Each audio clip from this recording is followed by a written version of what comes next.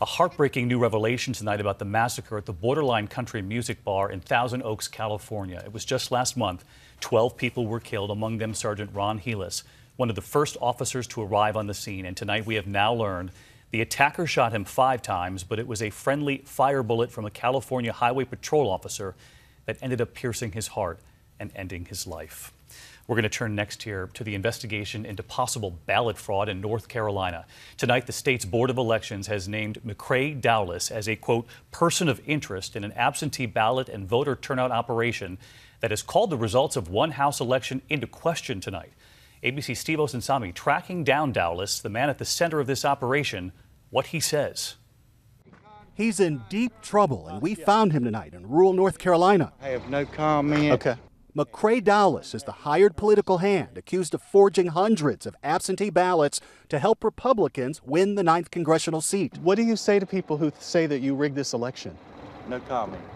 So you refute any allegations that you rigged this election? Contact my attorney. State investigators are now calling him a person of interest and point to these signatures showing he turned in more than 500 absentee ballots from rural Bladen County. People he signed for are now concerned he might have changed their votes. Cheryl Kinlaw is one of the people he hired to collect the ballots. I feel bad. Now I know that it wasn't legal, but at the time, I didn't know. Less than 1,000 votes decided the election, and the only county where mail-in ballots went for the Republican was this one. Thank God for Bladen and Union County. On election night, it seemed that the Republican, Pastor Mark Harris, had defeated Democrat Dan McCready. But now McCready, a Marine Corps veteran, is withdrawing his concession. I didn't serve overseas in the Marine Corps just to come back home and watch politicians and career criminals attack our democracy. Tonight, Harris, who has been subpoenaed by investigators, is breaking his silence. Although I was absolutely unaware of any wrongdoing, that will not prevent me from cooperating with this investigation. The Republican candidate says he would support a new election if the fraud is real enough to change the results. State election officials say they may need a new one.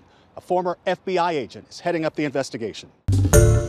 Hi everyone, George Stephanopoulos here. Thanks for checking out the ABC News YouTube channel. If you'd like to get more videos, show highlights, and watch live event coverage, click on the right over here to subscribe to our channel, and don't forget to download the ABC News app for breaking news alerts. Thanks for watching.